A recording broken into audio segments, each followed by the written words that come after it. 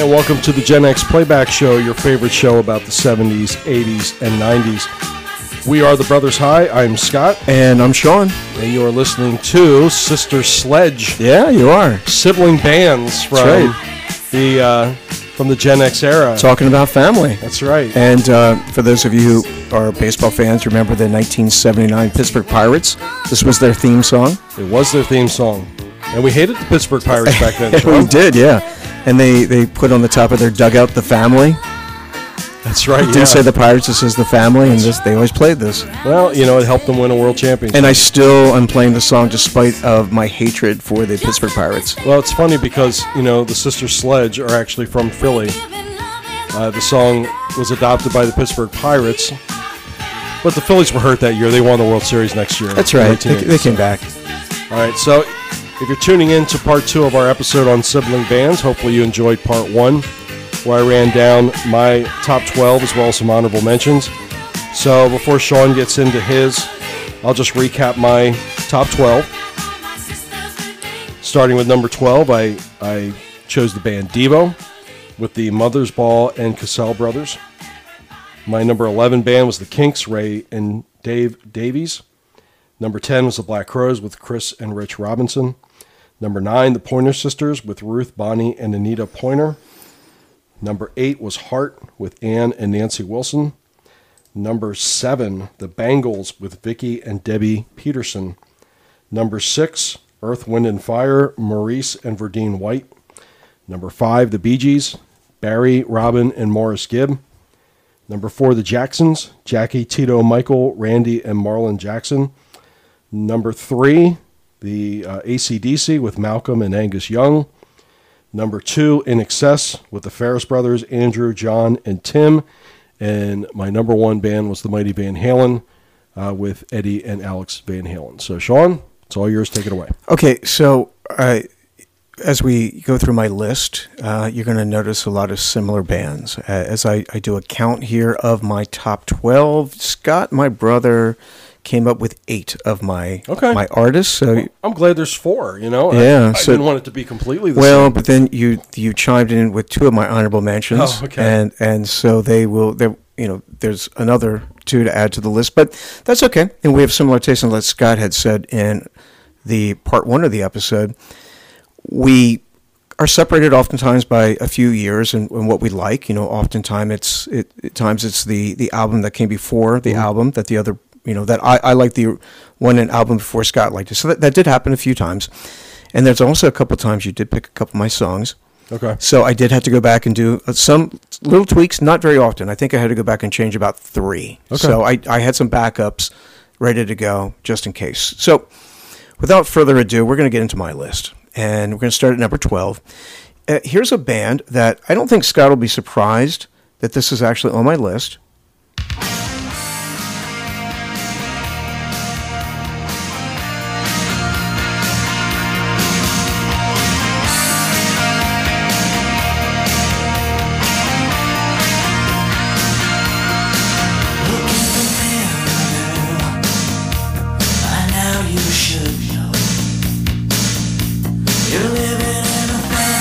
And I hope our Gen X audience remembers the band Nelson with Matthew and Gunnar Nelson. Sure.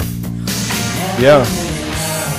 And when they came out in 1990, I mean, they were Love and Affection is a good song. I think I ended up, I have it on my downloads of songs that I'll bring back from time to time. Right. I thought you might go with that one.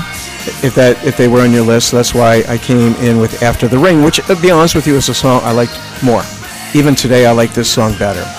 And for people that might not know the backstory, if there ever was rock and roll royalty, the Nelson brothers were part of that. You know, they were twins, and their father was one of the original rock stars, Ricky Nelson. He was, yeah. Somebody our mom was a big fan of. Sure. Yeah. You know, a television star with the Ozzie and Harriet show. And then he went on to have an incredible singing career, Ricky did. And Matthew and Gunnar, for at least a couple years, were highly regarded. Yeah. I mean, before grunge hit, we mention all the time how grunge changed the taste. Matthew and Gunnar fit very much into kind of what we said, don't call them hair bands. Right. But they would have fallen into that, kind of pretty boy type of music. I think they got typecast because of their looks in a lot of ways, because they're very distinct, good-looking guys, long blonde hair. Very long blonde hair, and I don't know if heavy metal purists accepted them as being part of the group. Probably not. No, because I don't think their music had that enough of an edge to it to be qualified as heavy metal. No, but in 1989, 1990, 1991, that's kind of where that music was going. Yeah, it was becoming more pop music. Yeah, so you're right. The purists were getting annoyed at that, and so it's kind of setting the stage in a lot of ways for what becomes grunge, which is kind of a backlash against bands like Nelson, which is kind of unfortunate. I think Nelson kind of gets lumped into that, where people don't want to admit that they liked them back then, but they were popular. There's no way they wouldn't have sold as many albums or toured like they did, or been on MTV as much as they were, if people didn't like them. And they were good musicians. I mean, the band, it was a good band. It was. And for the time that it came out, we're talking 1990, 1991, even a little bit into 1992, pre-grunge. This was the sound. This was the sound that was very popular. It was. So I think that song, After the Rain, still holds up for Nelson, but they're number 12 on my list. So number 11 is a band, I think they were on your honorable mention list. Okay. So and you actually did select the song that I was going to play, so I had to come up with a different one.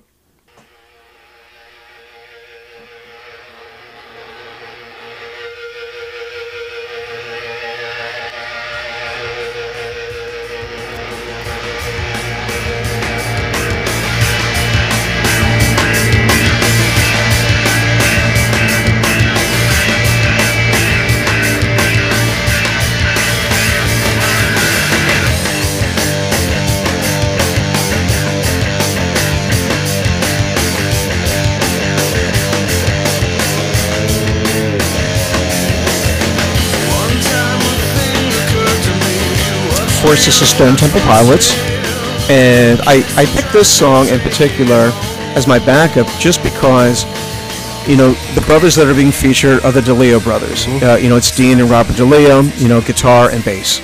And I think this song, Vaseline, really has a good guitar and bass groove going on. Sure does, yeah. And this is kind of the band on full display on a song like this, because when I was going back and putting my list together, and I hadn't really pulled out STP in a while, and you hear the band itself, and Scott Weiland was one of those generational singers. Sure. And it's a shame that he was such a flake. It's very self-destructive. He pretty much got himself kicked out of the band. Yeah. Otherwise, I think Stone Temple Pilots could have been an all-time group, because they had about 3 or 4 albums that went up against anybody's of the decade, and they were, like I said, they were one of the few bands that was huge from beginning to end of the 90s. They were, and they're a band that I don't put in that grunge category. To me, they're just a rock band. But yet, you can see where fans of grunge could latch onto a band like this. Yeah. Yeah. I mean, to me, they're kind of there in that Alice in Chains type of sound, where I liked that music. Yeah. It wasn't a stretch for what I was listening to at the time. Right. And I always liked the DeLeo brothers. I mentioned in part 1 that you get siblings that just kind of have a connection musically with one another. And I think in that song you can kind of pick up that they're really playing off each other. And I think that's really good. Yeah, Vaseline's a good choice. All right, so that is number 11. Number 10 on my list. This, my brother will not be surprised that this is on my list.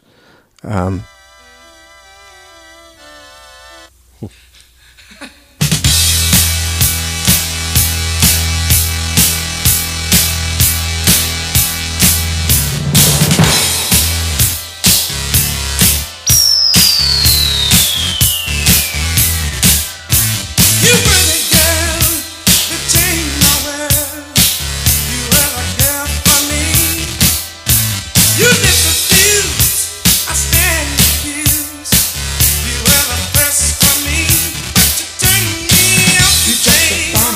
course, this is the great Gap Band with the three brothers. You know, the incomparable Charlie Wilson on lead vocals, and then we have Ronnie and Robert as well. You know, out of Oklahoma. The Gap Band. If there was something I was into in 1982, it was this.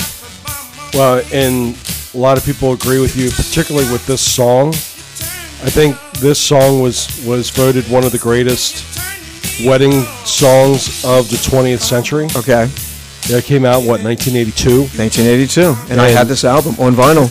And, but yeah, I mean, you know, I talked about the Jacksons and music that kind of stands up over time.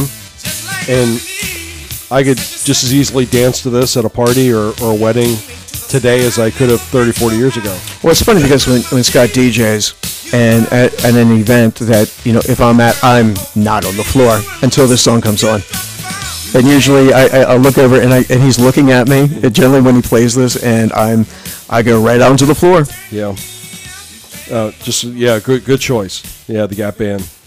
And he's not lying, folks. He was a huge fan of the Gap Band. Right. Yeah. No, it's you know, both Ronnie and Robert have passed away, but Charlie's still doing it.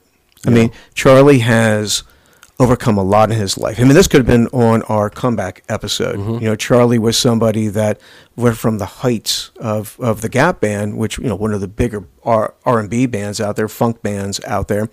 And then I think he's homeless, living under a bridge due to his, you know, insane drug habit that he had. And he's totally rebuilt his life back. He's a man of faith now, and he is, you know, to me, right up there. And it's incredible that he still has his voice. He never lost the voice. You talk about Aaron Neville. The same thing happened to him, and he never lost that fantastic voice. And Charlie, today, no matter of all the abuse, he still can belt it out. Yeah. So, you know, that's the Gap Band, the Wilson brothers. I think sometimes they get overlooked, and I think that's a shame. So I'm going to do my best here to try to revive the Gap Band. Revive the Gap Band. So number 9 on my list, Scott had on his list. I don't remember what number it was. You can tell me after we play this. But this is a band where Scott talked about this song in particular, and this is an example of me being one album before him. And so I'll let this play.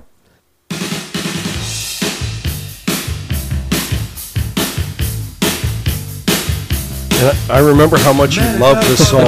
Yeah. Took her back to my place, feeling guilty, feeling scared, hidden cameras everywhere. Stop!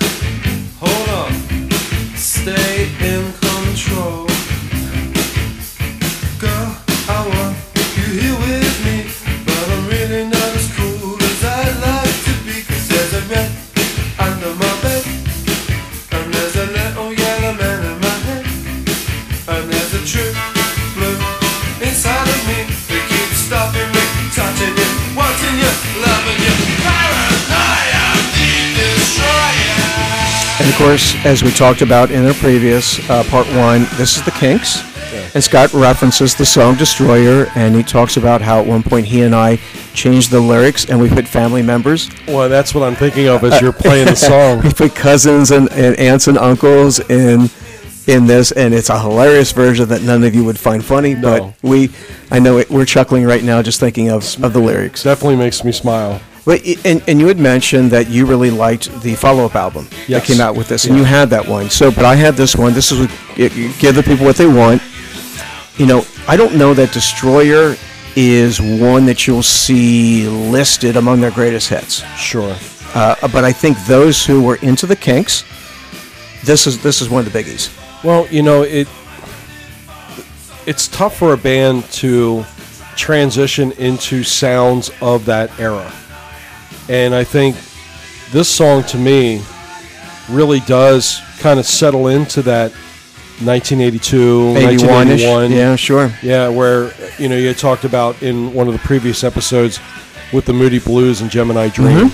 Yeah, to me, it's although this has more guitar, you definitely hear Dave in this. Yeah. More than the synthesizer, but there's synthesizer in it. And you can definitely feel that they've assimilated to kind of the sound of the time. Not that it's bad. I'm not complaining about it at all because we both really like this song. Right. Yeah. You know, the Kinks were a band that had been around, 20 plus years at this point, and they were, they were kind of an afterthought, I think, to a lot of people, but, they kind of kept their career going. They had like an album or two before this. I really liked the song Superman that they had. And so the Kinks were one of those bands where they got played on rock radio. And so Scott and I, we've mentioned in the past, being where we're at, we would pick up WMMR. And WMMR would have been the type of radio station that would have played the Kinks and would have played new material from the Kinks. Yeah. Like all through the 70s and into the early 80s. Right. So they would have, when the Kinks would have released an album, which, at the time, radio stations will look forward to the new releases of albums, and they'd want to be one of the first stations to play whatever songs came out by those bands. And I do remember that because it would be like, and we've got the new, Kinks single that's being released here on 93.3 WMMR. So we're able to view a lot of different bands that way, Right. Through being that close to a bigger market. And for me, when I heard the Kinks and Destroyer in 1981, they were kind of equal to a band like The Who, because they were doing kind of the same thing. They were still releasing new material. You Better, You Better, You Bet was a song that was around, out at about the same time. Right. And they have similar sounds. They're kind of that British rock music. Well, it's funny because, being younger, I remember The Who after I remember Pete Townsend. Okay.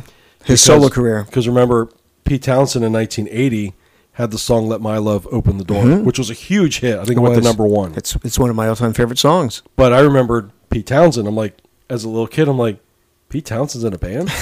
Okay. But, the Kinks, you're right, Kinks had been around for a very, very long time, and were an extremely respected group that was still putting out new music. All right, so that's my number 9 artist, would be the Kinks. So number 8 is, once again, a band that Scott had played as well. So, but I'm going to give you my favorite song from this band.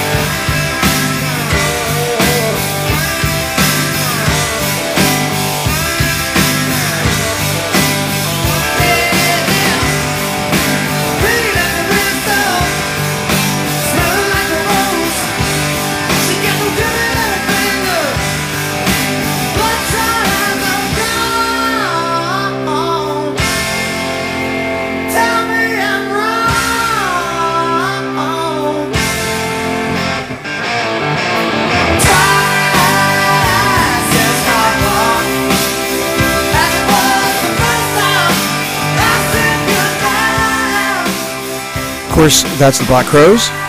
And Scott, isn't that a fabulous song? Oh, it's great. You could have let the whole thing play. And so it's kind of interesting while we're sitting here and I'm thinking about it, having it go back to back with the Kinks. Because that sound, that kind of distortion sound that Dave Davies invented is so prominent in this song. Well, this song is so heavy and rich, Robinson. Yeah.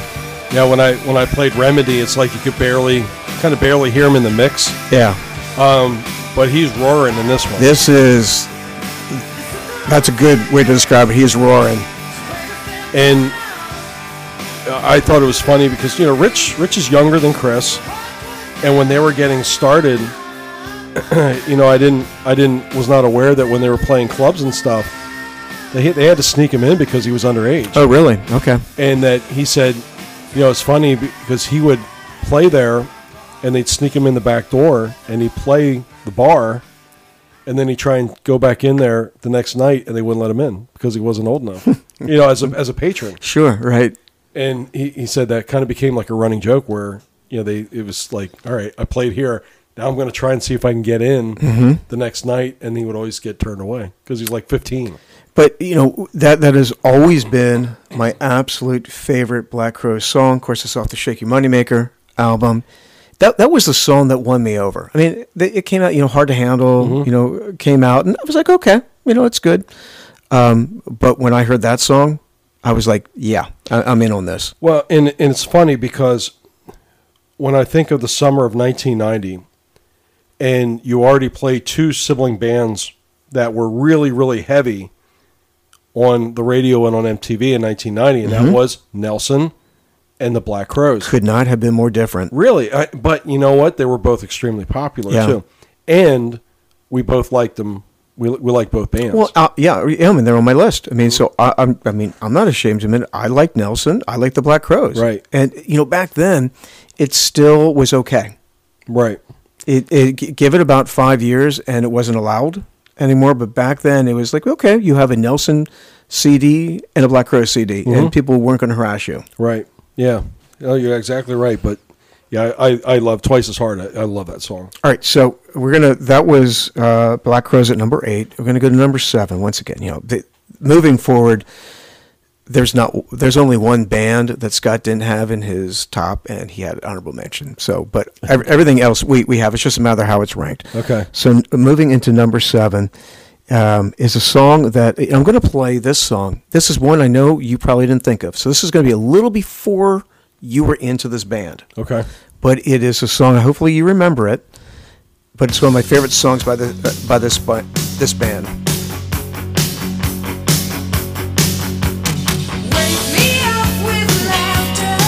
I do remember the song. Yeah, not a hit.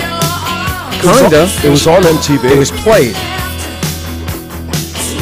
A very much a forgotten song. This was like 1983-ish? 82. Yeah. I remember the music video. She was like being chased by somebody. Of course, this is Heart with Ann and Nancy Wilson. And, once again, Nancy's doing a great job on this song, as she always did. Yeah, she's very, again, she's known for her guitar playing, but I don't know if For Nancy, yeah. I don't know if Nancy is respected. We'll probably get her just due as being a really exceptional guitarist. No. And I think it's, they always struggled with the fact of being female, that they were kind of in this male-dominated world, and then they kind of always wanted to pigeonhole them, because, and play off their looks. And, and then around this time, if I remember right, Nancy now is in her Ann's older, so Ann's like 32-ish, and Nancy's 28, I think is how it was. And so this is the early 80s, and Ann starts to put a little weight on. Right. And so, but she has this incredible voice. So as we move forward throughout the decade, they kind of, if you go to the videos, they kind of like camouflage her somewhat. And then they start putting Nancy out forward, and as a result, Ann is very offended by this. But Nancy's offended because she feels like she's being objectified in a way because it's now her body's being put out there. Sure. Yeah, and shortly, I think at this point, Heart had this album that came out, and it was on MTV, but I don't know if it did as well as people had expected. This album, was off the album Passion Works, and it was a bit of a disappointment. It was a band I think they had high hopes for, and it has a really good lead single that which you just heard. How Can I Refuse? Not played ever on retrospective stations. No. Once again, I don't know why, because to me that is every bit as good as what you played 4 years later. Right, which ended up being a huge hit. Right. Now, maybe the difference was I think the band still wrote this song, so this was, they didn't have the machine behind them yet. Right, and it's true, because if you did not get the backing of the record label, you could wither and die. And I'm sure, there were other bands that were being pushed front and center in 1982. Heart was a band that had been around for a while, so they were getting, in the record company's eyes, maybe they thought they were being a little long in the tooth. Yeah. So, it happens. It's a reality of the business. But yeah, I'm glad you played that song, because I don't think I remember hearing that. Probably from when we heard it back in in our early days of MTV. I stumbled on that. I literally was going through Heart videos on YouTube one night, and I stumbled on that, and I'm like, that's a great song. I totally remember that. Yeah, I do remember that. So, that's Heart with number 7 on my list, Ann and Nancy Wilson. And number 6 on my list is once again another band that Scott picked, and we were thinking similarly. We went to the same album. Okay. So with this band, we actually picked the same song initially, but I had a backup song from that album because I wanted to go from an era that was a little bit earlier. You'll understand when I play the song.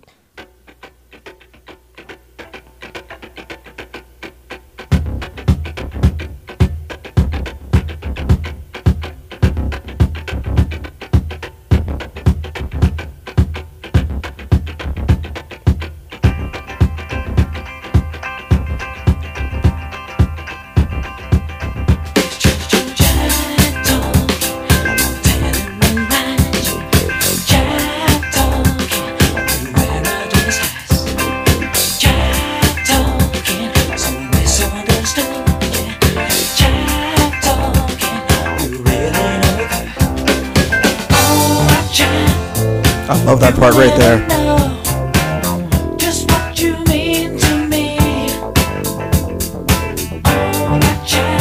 Well, Barry tells a great story about the very beginning, where they kind of do that chicken scratch and then the bum bum bum Yeah. bum.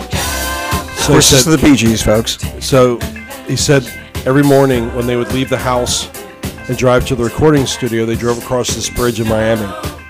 And it was one of those bridges that had like the graded roadway. You know, it wasn't like a paved bridge. Yeah. So it would make a noise when the tires would hit the bridge, and then there were these little barriers that they would hit over. And he said it was almost like it was a beat. Okay. And that's how he got the idea for the beginning of the song, because it was like boom, boom, and then he said that's how he kind of got the bum bum bum bum. That's how he got the beat for the opening of the song from it. I just love the fact that they're not singing falsetto. Right, falsetto's not even part of their vernacular yet. Right. I mean, they do. Point. You know, Nights on Broadway, which was the song I originally had picked, and it's a little bit at the end. Yes. But you know, they're just singing full voice right here. Right. And again, you know, I had mentioned in part one that I really recommend people going back into YouTube and watching the Midnight Special, because they performed both of our songs on the Midnight Special in 1975. So they did this one first, and then they did Nights on Broadway second. And I think they are. It's funny because they're not known as musicians; they're known as singers. Right. But yet, if you've ever seen the Bee Gees in concert, you know those guys, with the exception of Robin. Robin doesn't play many instruments, but Morris and Barry, they play multiple instruments. Right. I mean, I always remember seeing Barry there with the guitar, and think Morris would play the bass frequently. Right. Yeah. So I mean, There's your scratching from going across the highway. That's right. And they are. You know, at this point, they're a band. Mm-hmm. You know, they brought in guys that ended up playing with them for the better part of 8, 9, 10 years. Right. Where did you had the Bee Gees at like 5, something like that? I had the Bee Gees at number 5. Okay, so we're close. So I have them at 6, and you have them at 5. Yeah, right. So that was we both went back to 1975 to the main course album for the Bee Gees, and Jive Talking with that. So that takes me up to number 5 on my list, and Scott and I, we're close within a couple of years with this band, except with my band that I'm going to play. They're still going by the Jackson 5 name. Okay. And you can't go wrong with this song. Yeah.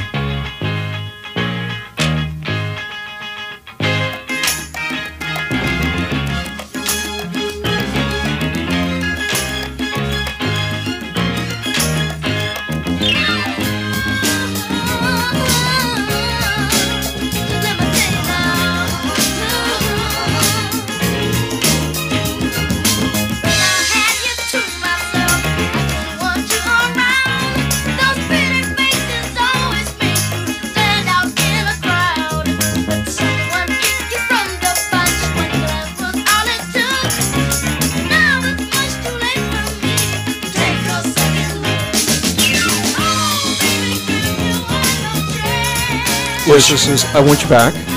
Sean, there's been a lot said about Michael Jackson's singing voice as an adult. But for a young kid who's making pop music, is there a singer that's ever had a better singing voice than Michael Jackson as a young kid? I don't think so. I don't think so. I mean, because, I remember when we played the TV personalities or whatever, where we had Donny Osmond, and you played Puppy Love. Yes. And, he has such a different voice. And it's a little child singing in many ways. Where Michael it's a kid singing, but he's a great singer. Yeah. Yeah, I mean, you recognize the ability and range in his voice. And it's not a novelty. No, it's with not. him. It's not. And all you had, it's funny because one of the first things I remember, I watched a YouTube of them performing the song. I think it was on Ed Sullivan. Okay. And he, even though he's, at that point, he's probably the youngest member of the group. He's the leader. Sure. He's front and center. I mean, the other guys are performing around him. And, of course, the Jackson 5, and I'll run off who was in the Jackson 5, was Jackie, Tito, Jermaine, because Jermaine's still there, because this was at Motown, Marlon, and Michael. And Michael's the meal ticket. And we've mentioned times before where, you have certain entertainers that you can't take your eyes off of them. You're drawn to Michael. Now, and I mentioned this in part one, that Jermaine ended up having a really good and respectable R&B career through Motown. Sure.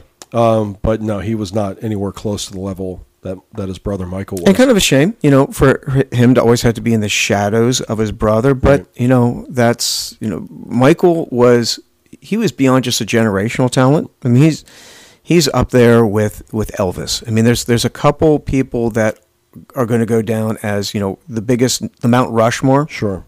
Names, and Michael Jackson was the king of pop for Gen X. Sure. Okay. All right. So on my list, Jackson 5, number 5. Number 4, Scott and I, we actually go to the same album for this band. We both were thinking similarly. We're going to go back over to Australia. I think I picked this in particular because I think you can pick the Young Brothers out. Yeah. Right there. You got Malcolm strumming the rhythm, and you got Angus doing the oi.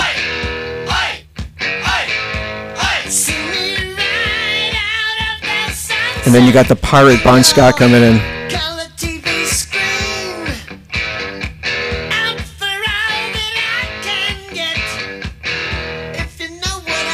I think I know what you mean, Bon.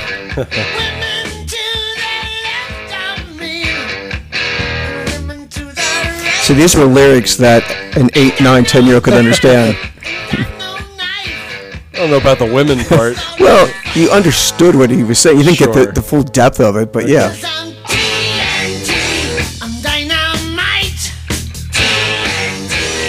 Yeah, one of the real shames, and AC/DC went on with Brian Johnson and had tremendous success. Back in Black is an all-time album, second best-selling album ever. A thriller, yeah.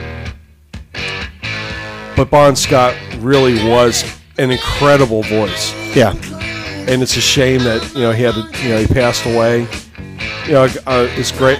I credit the rest of the band for continuing on, and like I said, I'm glad that they gave us many more years of good music after that. I think Brian Johnson would probably be the first guy to tell you that his voice pales in comparison to Bon Scott. Sure. Now Brian Johnson, doesn't he just seem like a good dude? He does. I mean, he understands it. He does. He has always said, I'm only in this band because what happened to Bon. Yeah. And he always said Bon was a better lyricist than what I am. I'm happy to fill the shoes, but that's all I'm doing. Yeah, and he kind of fit in as a buddy of the group. Right. And it also helped that, he's the same height, which is about as tall as what I am. So that's something as a kid, I never quite realized how short they were. Right. Because you had Malcolm and Angus and Brian Johnson and even Bon Scott all out front, and they were all about 5'4", 5'5". Yeah, but they're on stage, you can't tell. Well, but the fact is they were all similar height to one another. Right. So, then you would get by Cliff Williams back there playing bass, and, he's probably not that tall. At 6 feet, and he looked like a giant. Yeah. So, but, that's AC/DC. Of course, going back to the Bon Scott days, and that's AC/DC TNT, number 4 on my list, as, You know, the all-time greatest sibling band mates. Number 3, you know what, Scott? Let's just stay in Australia.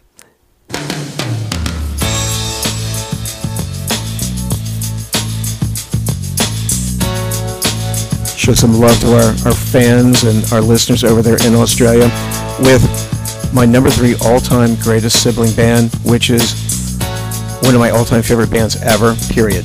And this song, Not Enough Time, might be my favorite In-Excess song ever. I don't think it gets nearly the respect and the play that it deserves, but we talk about the Ferris brothers. Mm-hmm. John Ferris is very prominent in this song. I mean, his drumming is very prominent. Right. Which shows how versatile the band is, because there are some songs where John's all over it, and then there are other songs where he's barely playing. And then that he does in the background. I love that.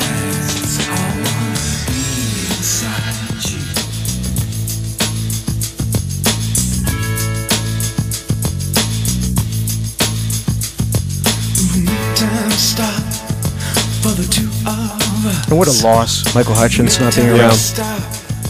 Yeah, and now granted, I know in the days of MTV, it was hard for bands to remain a unit. Yeah. And clearly because Michael Hutchence, being one of the better looking guys in rock music, got thrust to the forefront of the band In-Excess, which he clearly is. Like, at this point, he's front and center of the band, but the Ferris brothers were such a driving force, and their ability to create different kinds of music from album to album. That's the one thing that was kind of cool and that I like so much about In-Excess is I knew the next album was not going to sound carbon copy to the album before. Sure. So you played the one thing, right? And that is, what would you say, like 83? Kind of 82, 83, yeah. And then this is, I don't have the date in front of me, but it's like early 90s. It's 91, I think. Yeah, right about. Yeah. And so, close, 8, 9, 10 years later, and they've really changed their sound. They have, but it still sounds like In-Excess. You know, it's very much In-Excess, yeah. And that's why I appreciate them. That the album before this was Kick, and Kick was clearly different sounding than what this one had Suicide Blonde on it. And it was just but this is a little bit more of a dreamy sound. Yeah. But I'm glad you played this because I hadn't heard this in a long time. Oh, really? Because I listen to this one all the time. I don't think I've heard this one in probably a good 30 years. Get out of here. Yeah. I probably, I listen to it frequently. Yeah. Wow. So I'm glad I could bring back a memory. So there you go. So I got Heart. I pulled that one out of the archives for you. And now two of them. We got In-Excess. Again, that's a back-to-back from Australia. All right, so we're going to go to number 2 on my list. And this is the first time my brother and I aren't in total agreement, where he had this band as an honorable mention. Okay. And this band has made number 2 on my list. And I'm going to play my favorite song. Not necessarily the biggest hit, a very big hit, a bigger hit over in Europe, in England than what it is in the U.S., but this is Oasis with Noel singing lead.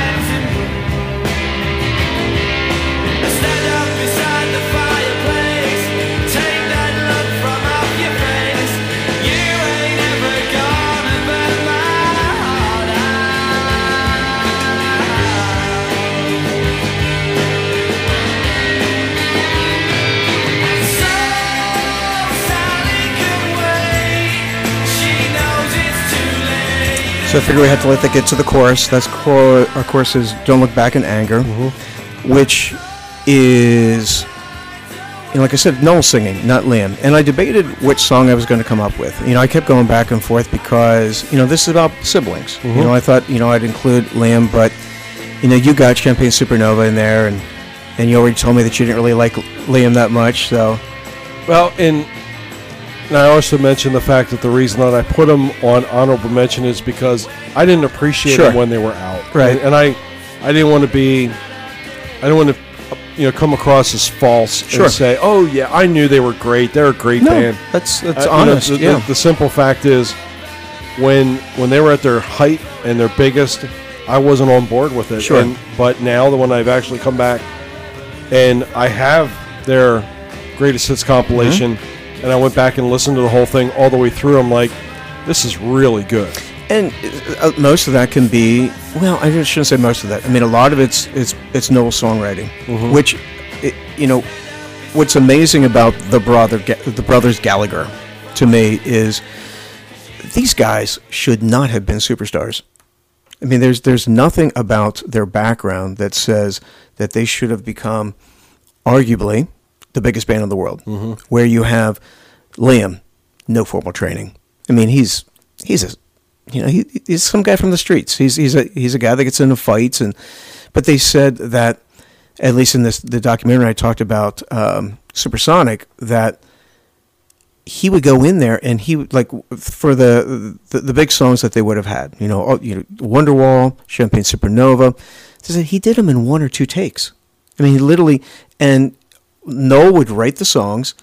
And Liam would walk in, probably drunk half the time, and he'd come in and he kind of would hum stuff to him a little bit about what he wanted, and they said Liam would just knock it out, and he just had this ability, and then he'd go off, but that Noel, he would spend hour after hour after hour just working in the studio, where once again, no formal training, he just has this ability to write these songs that are all-time classics, right?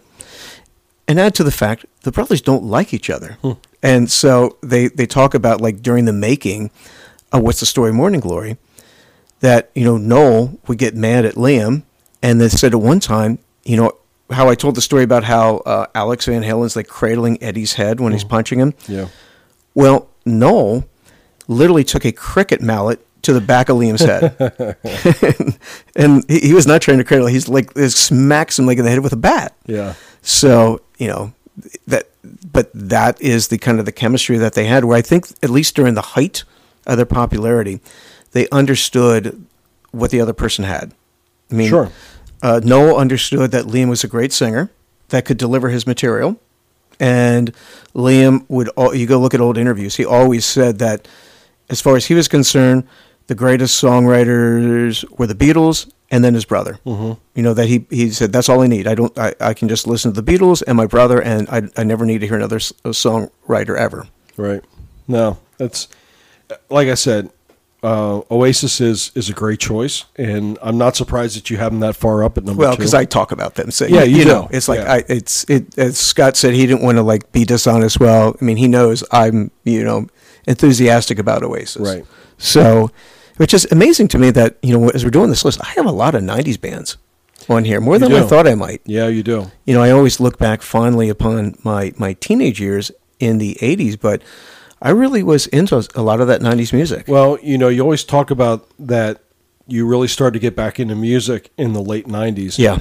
And I discovered that music for the first time. Don't Look Back in Anger is probably, 96, 97? Maybe a little earlier. Yeah. Maybe 94-ish or so, perhaps, in that range. I could be totally wrong, but right. I probably didn't discover it right away. Okay. Yeah, because I know the album that I had picked mine off of, that was What's the Story, Morning Glory. That was 1995. Yeah, and this was off that album as well. Yeah, so it's the same time frame. All right, so number 2. Now we all know who's going to be number 1, but we'll get to number 1 eventually. So I have a few honorable mentions, and my first honorable mention I thought might actually be on your list. Okay. So it's kind of surprising that this is on my list, but you'll know it instantly.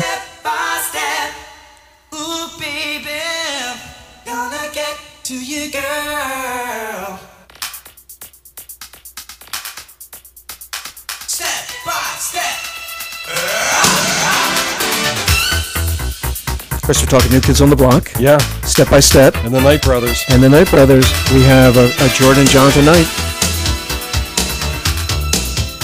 Never even thought of them as a sibling band. Really? Yeah. Okay. Even though Mark Wahlberg was, for about 2 weeks, was a member of New Kids on the Block, along with Donnie. Oh, I guess that was true. Yeah. Now, there were, what would you say, Scott, about 12 to 20 people that had the wonderful experience of you and I doing a rendition of this song right in about 1989 or so? I think, no, this came out in 1990. Okay, so it would have been in 1990. Summer of 1990. Yeah. So we did an impromptu version of this song in front of a whole group of people. Right off the video. Yeah. And people actually seem to like it. So I think some girls clapped. I think so, yeah. Yeah. You know, Donnie, if you're listening, I think my wife loves you more than she loves me. Just saying. No, she's always been a big New Kids fan. She's always been a big Donnie fan. However, we're not going to focus on Donnie because this is about the Knight Brothers. This is about Jordan and Jonathan. And, you know, obviously Jordan was the more prominent of the two. You know, he was the lead singer on most of the songs. But, you know, there's always something to be said for having that solid guy in the background. Right. But, you know, at the main part here, where they all sing their solos. Yeah, well, we can get to that. We'll let it play. Are you going to be able to identify who is who?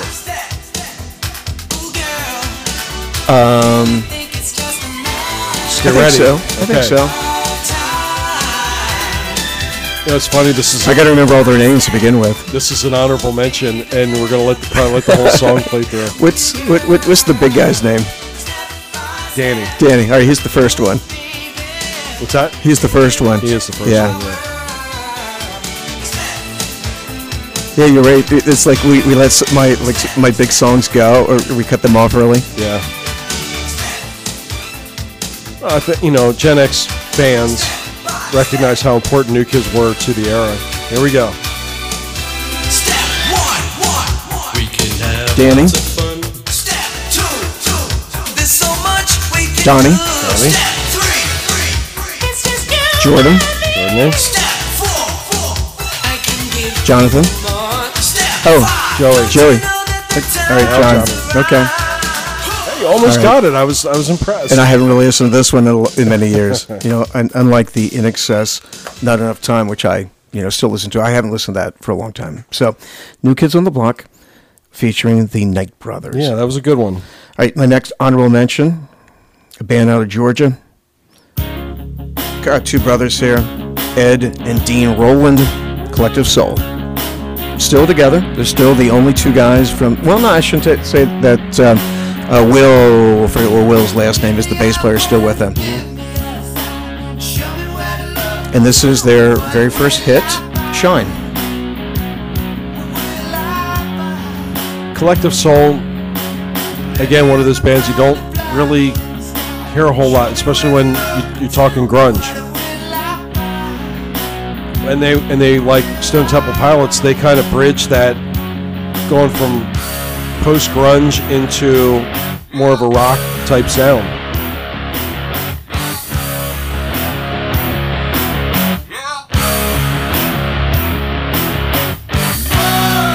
So do you know how Ed Rowland gets that yeah sound? No. He said this is true. They're in the studio and he can't quite get the sound right. So he literally goes in the bathroom and he takes an empty toilet paper roll. Okay. So that's why there's a little reverberation when he does it. And he said to this day, obviously every concert they play it. He says he hasn't said it in years. He does not do the yell part. The crowd does it. Okay. But I can believe that. But everyone's anticipating, and then they stop, and the entire crowd always yells. He goes, I have not done that in over 25 years. Okay. So that is Collective Soul with Shine, and the brothers Roland, Ed, and Dean. Okay, so my next honorable mention, every member of the band is a brother. So they're siblings. So this is a kind of, for me, a one-hit wonder. I don't know if, I'm sure they had other things, but this is the only song I know them for.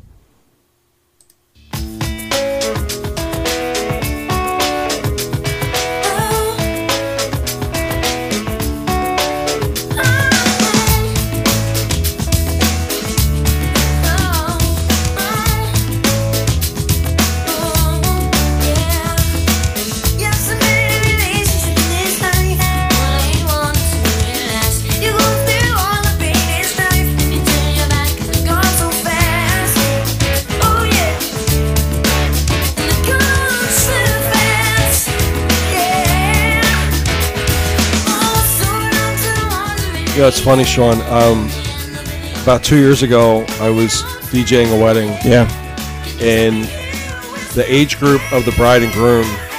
So any wedding DJ, as you know, when you first get into DJing, the married couples are older than you. Mm-hmm. Then you're the same age.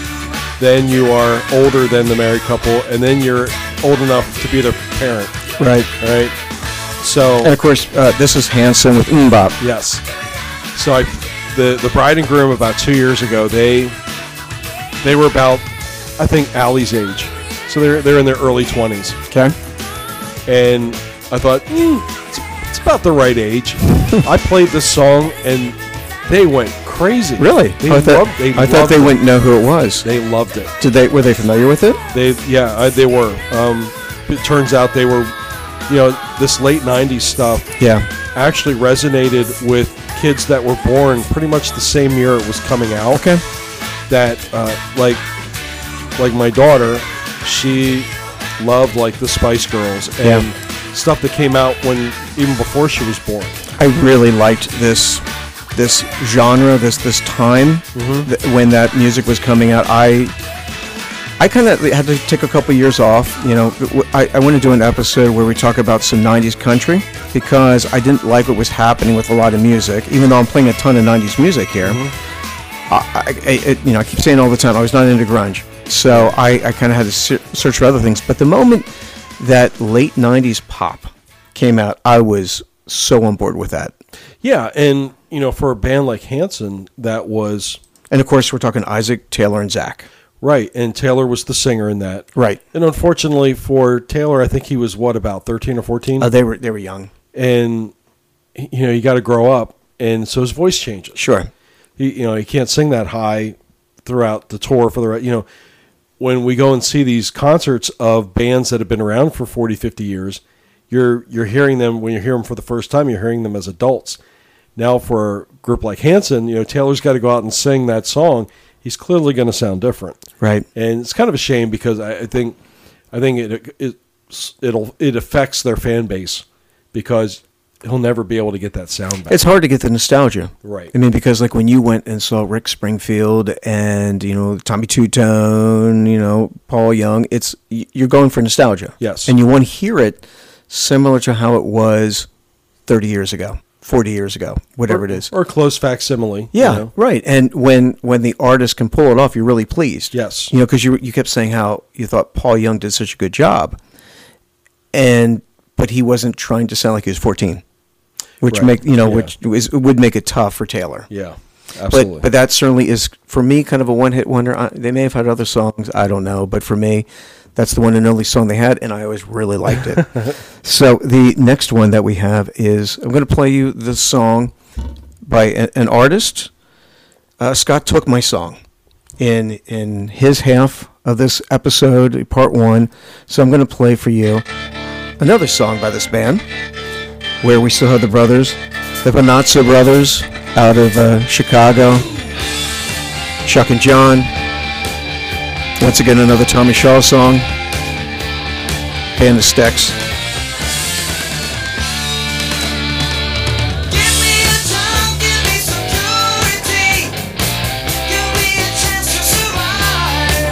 I'm just a poor soul in the unemployment line. My God, I'm hardly alive. My mother and father, a wife and my friends, you see them up in my face. But I got the power and And I'll tell you, Scott, why I picked this song in particular is because on one of your favorite shows, Live from Daryl's House, Tommy Shaw goes on there and does a rendition of this song Saw it. that is killer. It is, yeah.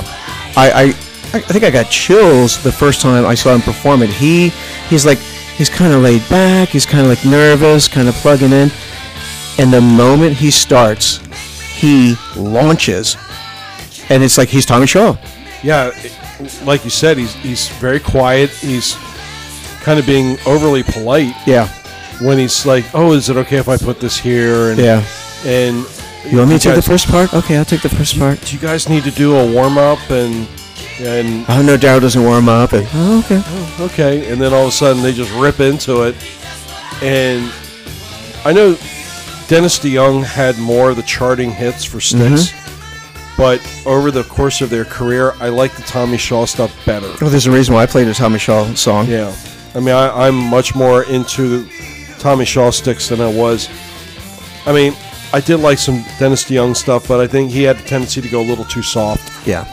And Tommy Shaw really did like to keep an edge to it. And I think that's the reason why you and I both like Damn Yankees. Yes. You know, when Tommy Shaw goes over and works with Jack Blaze and Ted Nugent, it has that edge. It does. But it still has the harmony as well. So that is Styx, one of the honorable mentions. Like I said, the Panazzo brothers don't get enough credit for what they contributed to the success of Styx. So we're going to give them some of that love here tonight.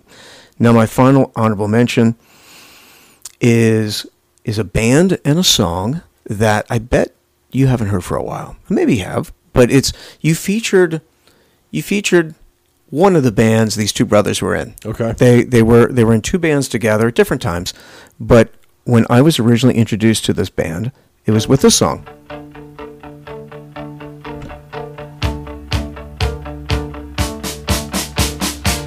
I got you. That's all I want. I won't forget. That's a whole lot. I don't go out. Not now that you're in. Sometimes we shout, but that's no problem. I don't know why sometimes I get frightened. And we're listening to the Finn brothers, Neil and Tim. And this time, it's not in Crowded House. Right. It's in the first band. I heard them in Split Ends. Split Ends, yeah. And this is one of the first videos we ever saw on MTV. Yes, that's what I remember about Yes. it. I remember the music video very, very distinctly. And it has that new wave sound, which I think sometimes gets lost a little bit. I don't think it gets played enough because it was very short little time where new wave was big, but I really liked it. Well, even though they were from Australia, New Zealand area, that they kind of jumped in, and this was around the same time that In Excess was getting heard in the United States as well. So we're getting exposed to not only bands from England coming over with the second British invasion, but there are also some acts coming up from Australia as well that were fitting into that same type of sound. Right. And then, of course, choice, yeah. then the Finn brothers go over at separate times in Crowded House, which is primarily Neil's band. But, Yeah. Tim comes over eventually, and you, many episodes ago, played a Crowded House song. I think it's for some listeners in New Zealand. So it's, that once again, that brings back a lot of fond memories just because that song really epitomizes the early days of MTV. It does, and I know there are probably many of our listeners are very big fans of Depeche Mode, which was around the same time. They all got started around the same time, but I think in terms of sound, I don't know about you, but I gravitated more towards the Finns than I did towards a band like Depeche Mode, because even though they were coming out at the same time. Depeche Mode was a little more synthesized, I think. They were darker. A little bit, yeah. Yeah. And I think that this song, like I said, I distinctly remember the music video, and then when Neil came out with Crowded House, I just seemed to gravitate more towards their sound. Right. So that wraps up my honorable mentions. Okay, this is going to take me to number one. I don't know, you want me to do a recap or wait till after I do number one to do a recap? Well, you can do it now. Okay, so we'll lead up to number one, because I know the suspense is like looming out there because people are like, well, what's he going to pick? What band? What band of brothers could Sean High pick? Because, we know him so well, and we know his musical taste. We're clueless. What could this be? So anyways, number 12 was Nelson with Matthew and Gunnar. Number 11, Stone Temple Pilots with the DeLeo brothers, Dean and Robert. Number 10 was the Gap Band, which, like I said, I'm going to hype the Gap Band some more over the upcoming years, just because, the Wilson brothers, led by Charlie, Ronnie, and Robert, that was an excellent band. Number 9 was the Kinks, Ray and Dave Davies. Number 8, the Black Crowes with Chris and Rich Robinson. Number 7 was Heart with Ann and Nancy Wilson. Number 6, the Bee Gees with Barry, Robin, and Maurice, however he was saying it back then, Gibb. The Jackson 5 was number 5, how about that, with Jackie, Tito, Jermaine, Marlon, and Michael. Number 4, one of my original bands that I got into was AC/DC with Malcolm and Angus Young. Number 3, In Excess with Andrew, Tim, and John Ferris. Number 2, Oasis with Noel and Liam Gallagher. And number 1, I know it's going to be a shock to those of you out there, but there's this band out of California, two brothers, Eddie and Alex. 2, 1, 2.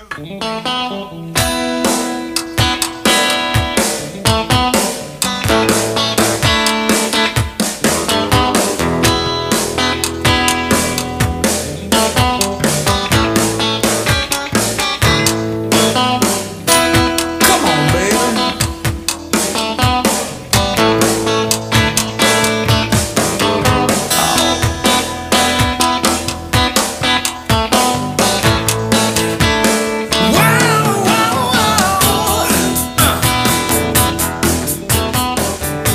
Of course, this is Finish What You Started by Van Halen.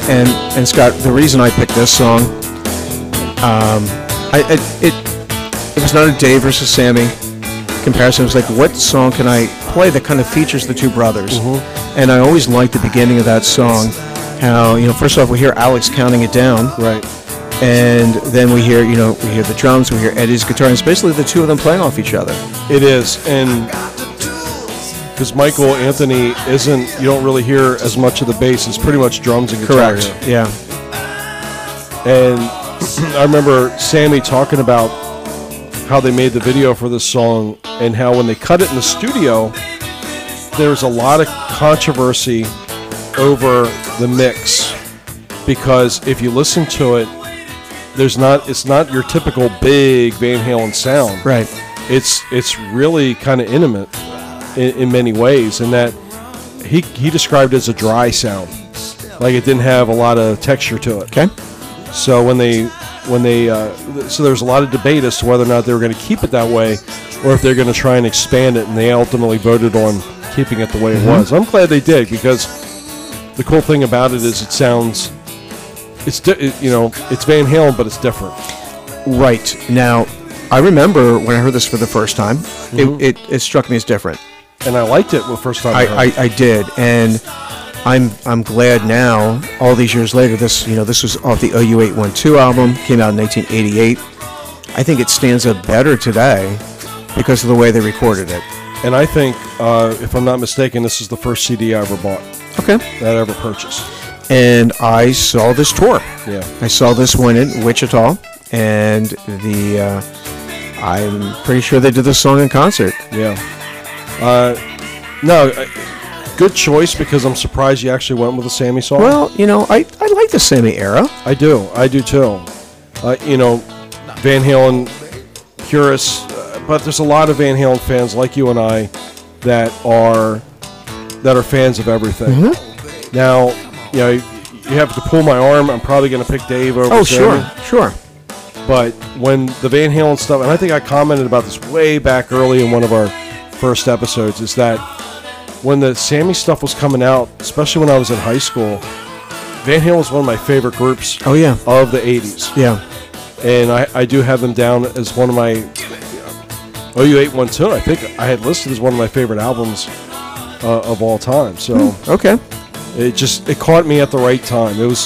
This came out right around this was my senior year of high school. No, I remember you really liking this song in particular. Yeah. So, no, a good choice of songs. I thought maybe you were going to tell the story about maybe Eric Bazillion and Rob Hyman, touching bloody fingers and becoming blood brothers. and that allowed them to make my list. The Hooters make your siblings. Nope. Yeah, the other band that gets mentioned in every episode, and that would be Van Halen. I don't know that there'd be too many people that would win an argument with us not having Van Halen, at least in the top 5. As you say, that when you look at any of our lists, I think you can play around with the order somewhat, but we out of our 12 12 names that we came up with, I mean, you and I were pretty close to what we selected. I figured we would be, and like I said, to me, it was just going to be a matter of which songs Right. that you and I were going to pick. But we surprised each other with a couple. Yeah. And I'm glad that, and that's why it just goes to show that for those of you listening, and I'm sure you probably thought of different groups other than what we chose. I mean, I did write down a list of some names that popped into my head Okay. that weren't mentioned. We did not talk about, well, some people might be a big fan of the Carpenters. You know, Richard and Karen Carpenter. Didn't even think of them. The Beach Boys recorded well into the 80s. I thought about them. The Allman Brothers, they were huge in the 70s. I thought about them as well, yeah. Gladys Knight and the Pips. Really? They were siblings in that? Yeah. Oh, I didn't know that. Nickelback started in the 90s. Yeah, I thought about Nickelback. I almost picked Spandau Ballet as an honorable mention. The two brothers, the Sure. two guitarists Yeah. in there. And Radiohead. I know a lot of people Okay. are big fans of Radiohead. I was never personally a fan of Radiohead, so I'm not, like I said, I'm not going to be dishonest. Even though they're voted into the Rock and Roll Hall of Fame and are considered one of the best bands Right. ever.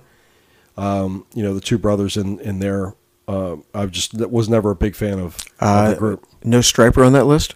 Striper, no. See, no. Brothers, the Sweet Brothers could have been. No, that's in true. there, I yeah. didn't even think about Yeah, them. yeah. Yeah. So, I'm sure there's names that we omitted or didn't think of that you, the listeners, are probably, maybe disappointed but that's not why we come up with lists like this. Right. It's kind of to jog the memory and say, okay, go back and revisit some of these groups that you maybe hadn't heard. Like that Heart song that you played, I had not heard in so many years. And even the In Excess song, probably hadn't heard that in over 30 years. So it's cool to be able to hear bands play play some of their good songs that don't get played all the time anymore. Right. Yeah, good. So I as you know, when I told you that I kind of had an idea for this episode, that I was excited by it, and I was. It was one that I didn't have to struggle to come up with names, and it was just a matter of which song I was going to pick, and that, I think my list, actually, the order, I came up with that pretty quickly. But for me, it was because almost all these artists have pretty big catalogs. Yeah, and I had a lot of fun digging through this as well. It's like you said, my top 12 kind of formed and shaped itself pretty fast. Yeah. And then it was just a matter of, okay, so now what am I going to tell my story with? Right. And so it was, it was kind of a fun case study in coming up with what you like. And, hopefully, you as listeners, you went through this exercise as well and start, think about what do we miss? That's the sort of thing. It's always good to know what is out there. When I was talking to one of my friends, a listener of ours, Jack Kerr, and he was, I was talking about this upcoming episode, and a name that he threw out there that I wasn't going to make my list, but he's like the Dixie Chicks. Mm-hmm. So there's many other artists out there that you could think of that could fall in that. So hopefully it's something that you as listeners can kind of play along with and continue. And I mean, like I said, for me, it was a lot of fun. Yeah. Yeah, I enjoyed it as well. Thank you. It's good thing to go back and look at. So thanks, Sean. Yeah, sure. No, so now that was episode 34. Episode number 35 is coming up. It's going to be your choice. So what do you have for us? Well, it's funny that when we covered this episode, that we went through as many bands as I think we may talk about in the next episode. But what I wanted to do next, and I touched on it when we opened up part 1 of this episode with David Foster. And sometimes I don't know if we give enough love to the international flavor of our listenership, okay, and maybe some of the things that we enjoyed from a music standpoint growing up as kids. But I think you and I both showed with this particular list that there's a lot on there from the country of Australia. Mm-hmm. And I know we had talked about this way back when, about possibly putting together an episode of some of our favorite music from Australia. So it's interesting that you say that, because I have a list that I compiled maybe 8 months ago, a complete list of artists from Australia. So it's in a notebook. All right, good. it's and it could not, it might not necessarily be like the body of work. It could just be a one song. Like there's one song in particular that I think of, and I don't know that they did anything else that was really in the United States. However, this one particular song was really huge for a period of time. Okay. Song that I really liked. So it's not like I'm saying, like the band is awesome, but there's a little snapshot of music that you and I probably enjoyed when it came out in the time that it came out. So Okay. we're going to it's going to be our favorite Australian songs of Gen X. Good. This is what we're going to title the episode. Excellent. So yeah, Scott, no, that's great. So I look forward to it. Like I said, I think I have most of the my research done with that. So, but we hopefully we're not too similar with everything we have, at least with songs. But no, it's good. I'm looking forward to it. Yeah, give us an opportunity to again kind of dive into a little deeper dive into some of the music, and as our show keeps going on and on, we want to try and take some of those deeper dives, and we started out pretty broad, like albums of the 80s, Right. And now we can get a little bit more specific as we talk about whether it's TV or movies or whatever. So. Nope, it should be great. So I look forward to it. All right. So again, we, the Brothers High, want to thank everybody for tuning in to another episode of the Gen X Playback Show. And we wouldn't be doing it if we didn't have support from listeners like you. Check out our playlists on Spotify. Mine is listed under Sibling Bands. And mine is Siblings in Bands. Okay. So we're pretty similar there. Yeah, exactly. So we'll talk to you next time as we get our favorite songs from Australia in the Gen X era. So tune in for it. And again, thanks for listening to the Gen X Playback Show. We're the Brothers High. I am Scott. And I'm Sean. And we'll talk to you next time. See ya.